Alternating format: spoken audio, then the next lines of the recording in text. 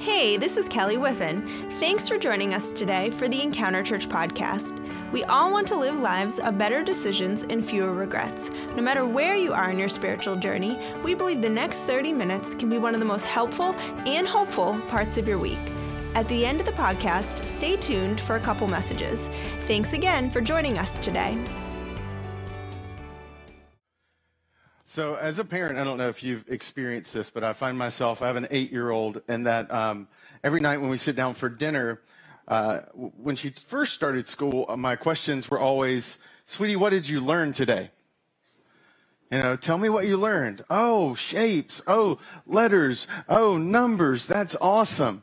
Now I've found when I sit down at dinner most nights with her, I don't really care what she learned that day, if I'm just being real. All my questions are in some way, shape, or form trying to not get to a what, but to who. I'm like, "So tell me about recess today. How was that?" "Yeah, what did you do?" "Oh, fascinating. With who?" Right? Especially like over the last year, we've dealt with some mean girls, which is kind of a new thing for me. Growing up as a boy, we tended to hash it out. Your mom jokes, typically, somebody's mom was offended. But after that, like a few minutes later, you were fine. But this mean girl thing to me is very interesting. And so because of that, we're constantly saying, who? Who did you eat lunch with today? "Oh, well, that's interesting. Why didn't you eat with her?" "Oh, well, she said this, or I said this." And I'm like, "Oh, okay. Did you deal with that? Did you talk through it? Did you leave school mad with her? Did she?" Every one of our questions seems to center around the who. In fact, my wife's been like, you probably need to back it off and come around a little bit more indirect, because it's I'm like, shink, turn on the light. I'm like, "Who were you eating with today?"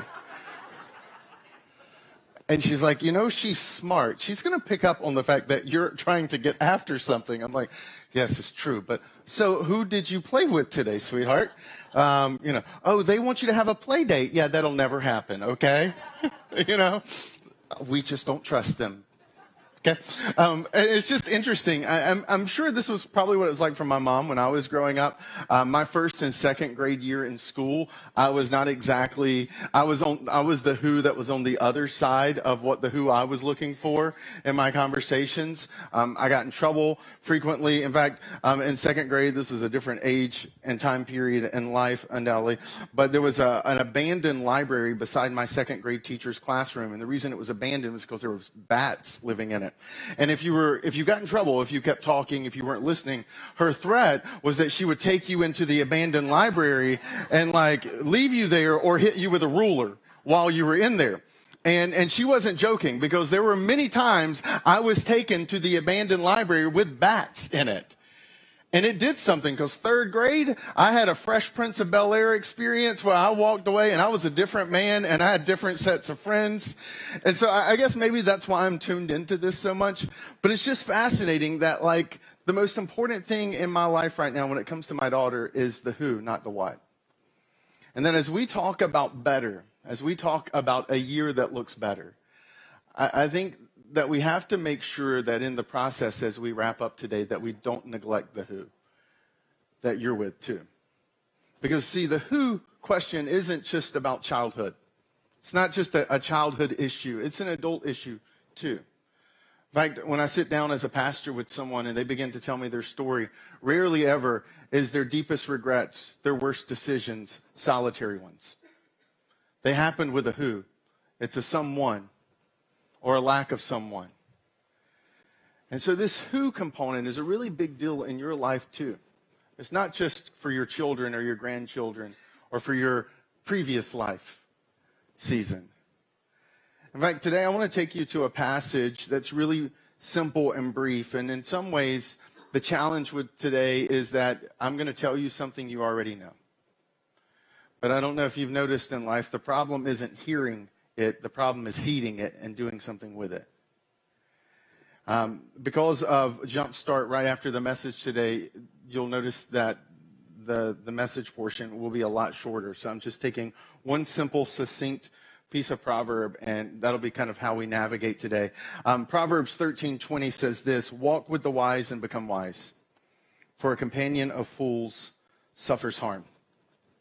Now, if you've spent any time in Encounter Church, you know I love Proverbs. It's practical, it's portable, it's pithy. It was originally a parenting manual that Solomon wrote to prepare his children to take over royalty. In fact, every single night, and if you were to somehow be creepy and listen into our conversations, our family, when Jenny or my wife or me put our daughter to bed, we read and we pray. And this is a proverb passage is typically what we read.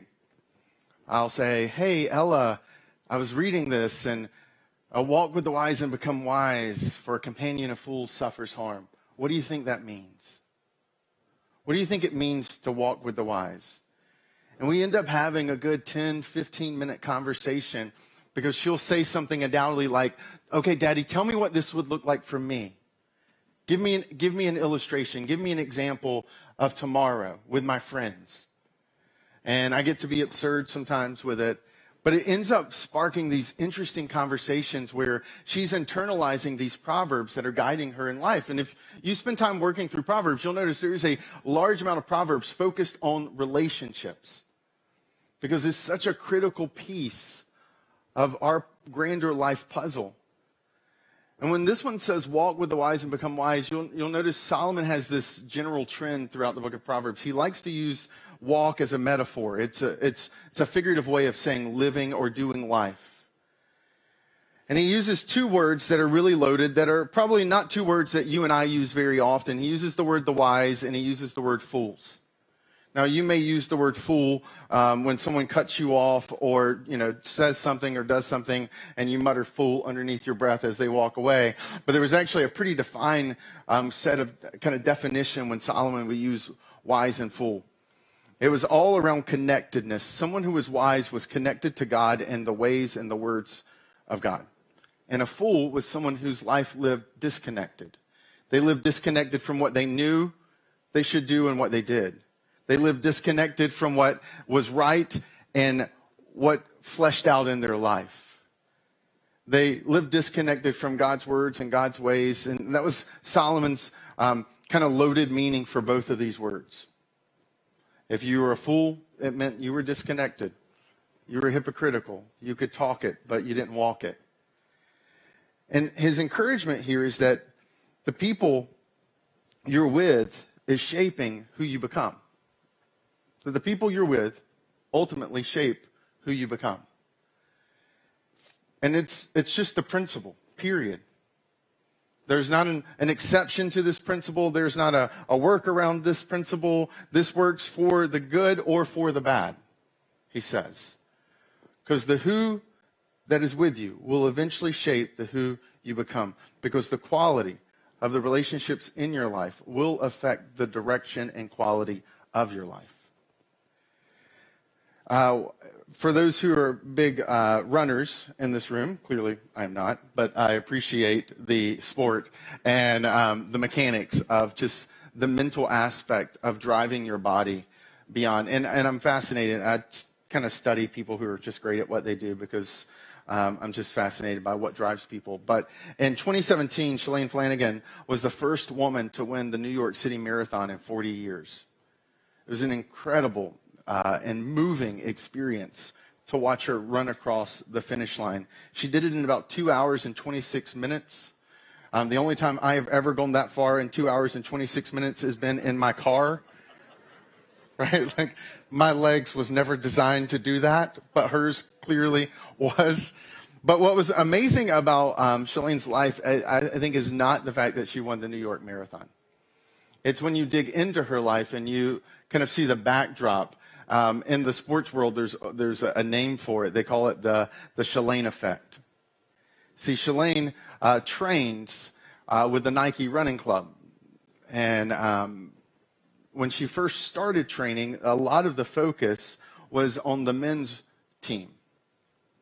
And the women's team and the women who were in that team were largely overlooked. And she shows up and she starts to run and she starts to grind and she starts to press and push and she starts to attract other women talent. What's amazing about the running club is if you look at who is in that running club, what you'll find is that all 11 women who've trained with her made it into the Olympics, which is an extraordinary feat. When you think one running club, one elite group of athletes, that all 11 of those women that ran with her regularly eventually made it to the Olympics. They would become national champions, world champions, Olympic champions. They are arguably, at the peak, the best runners in the U.S., if not the world, just in the sense of the group itself. And what made that group so great was Shalane. And that she had this amazing ability to bring everything she had to her competitive, I'm going to be and beat my best, but that she would bring along the rest who were with her. And that their game got better because they ran with her.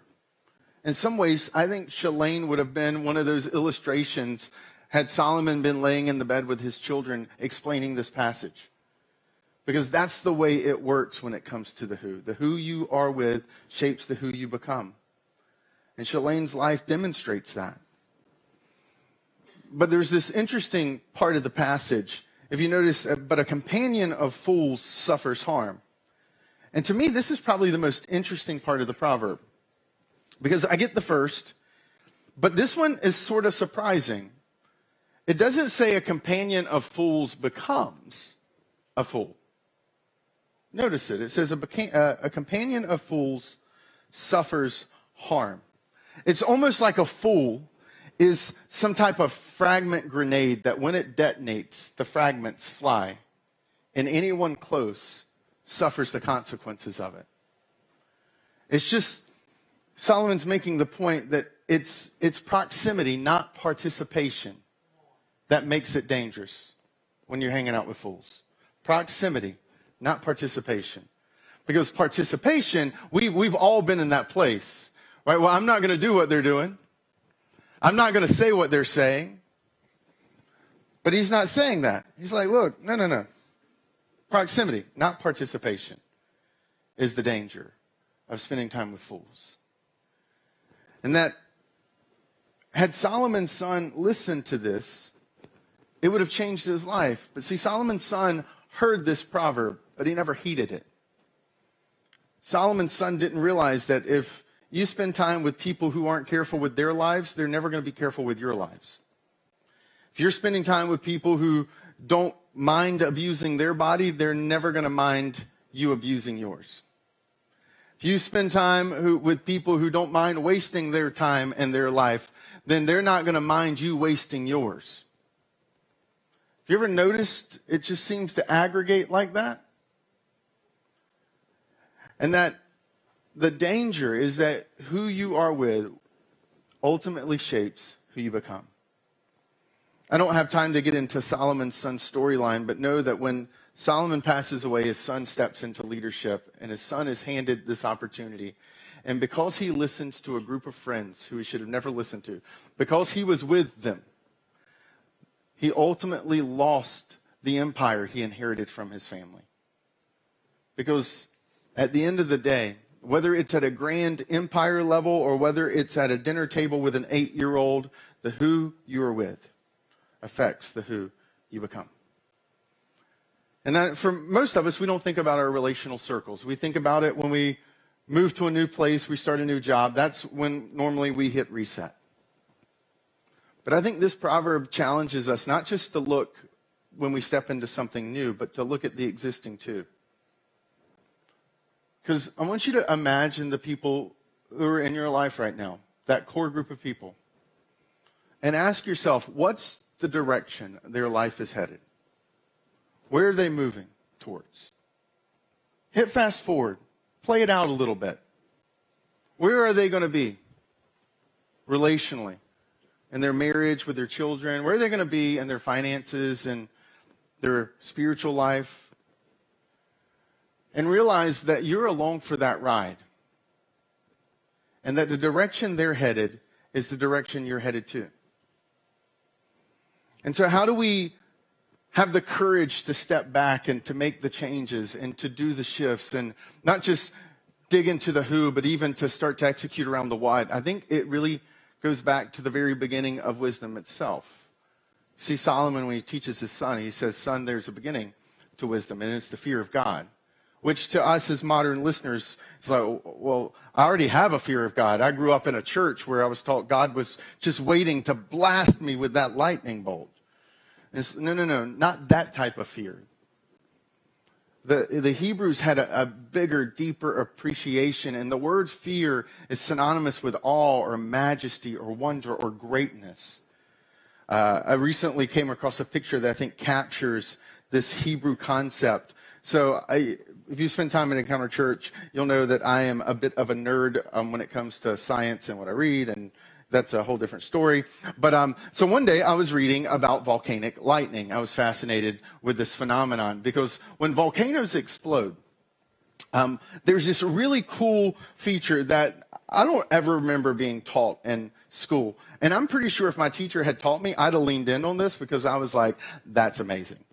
So what happens is as the ash and as the lava begins to come out of the top of the volcano, there's a little bit of friction in the air, and it essentially creates the equivalent at a grander scale of something called static electricity, that thing that's evil that zaps us when we least expect it, right? And so, but it creates it at this grander scale. And so as that kind of ash is rubbing up against itself, you have this experience, this phenomenon called volcanic lightning. And this is a picture of volcanic lightning. So as the volcano is erupting, lightning bolts shoot out of the volcano. I mean, come on now. Like, that is amazing. And so this is a time-lapse photo of 10 minutes of a volcano erupting. Look how much lightning is in that ash cloud. Like, I totally understand why ancient people, when they stood at the foot of a volcano, just felt like they should worship it. Because can you imagine being in the presence and that's happening? In 1980, when Mount St. Helena exploded, there was volcanic lightning that was in the ball form, which is this huge bouncing ball of lightning that was the size of a Volkswagen Beetle bouncing down Mount St. Helena. I mean, it's lightning just rolling like a ball across the ground. It's amazing. And so this is lightning as the lava and the ash cloud is falling down the side of the mountain, this lightning bolt. And so when the Hebrews said fear of God, this is what they meant. This sense of like, oh my goodness, this is so much bigger than me. Life is so much greater than me. We live our lives in small, little, comfortable bubbles that we manage all the time. Rarely ever are we exposed to something that puts us in our proper perspective. That is why people go to the Grand Canyon. Because at the pure raw scale of it, the Grand Canyon is just a hole in the ground. If you want a hole in the ground, pick up a shovel and go dig one. But none of us take pictures of a hole we dug in the ground. But when you stand at the foot of the Grand Canyon or the top of the Grand Canyon, you see the majesty and you're like, oh my goodness, I am so tiny right now. I am so small right now. And this was just one of those moments, flipping through these images. I was like, I'm just so small. And that fear of God is the source of wisdom, because when you understand who he is and you have a proper perspective of who he is and the majesty and the power that he does that in his spare time as a side hustle, then you start to appreciate who he really is. But it does something inside of you, because when you realize the who that is with you is greater than anything around you, it starts to breed and to stir inside of you courage and confidence. It starts to do something to you when you face challenges, when you face barriers that get in the way of who you know you should be becoming. It means that when you stare at the darkness of those things that have been staring at you for decades, you realize that your God has a side hustle that makes volcanic lightning, that puts everything into perspective. And that he is so much greater and bigger than what you're struggling with. And that the beauty of what God does, and the New Testament kind of reflects this. If you flip through the Christian scriptures, what's typically called the New Testament, you'll see the word you frequently. The word you, because of English, is a little deceptive, because English is a tricky language. You can be singular or it can be plural. Now, as Americans, most Americans read the New Testament and they see you and they say you singular. So all these great passages that get stamped on bumper stickers and people's, most of the time the you is actually you plurals. All the New Testament letters, with the exception of a few, were written to a group of people. God didn't intend us to do this thing alone. And the entire New Testament letters reflect the fact that on the other side of together, on the other side of better is together. That we are better together. And that I think a beautiful picture of this is actually found in Ethiopia.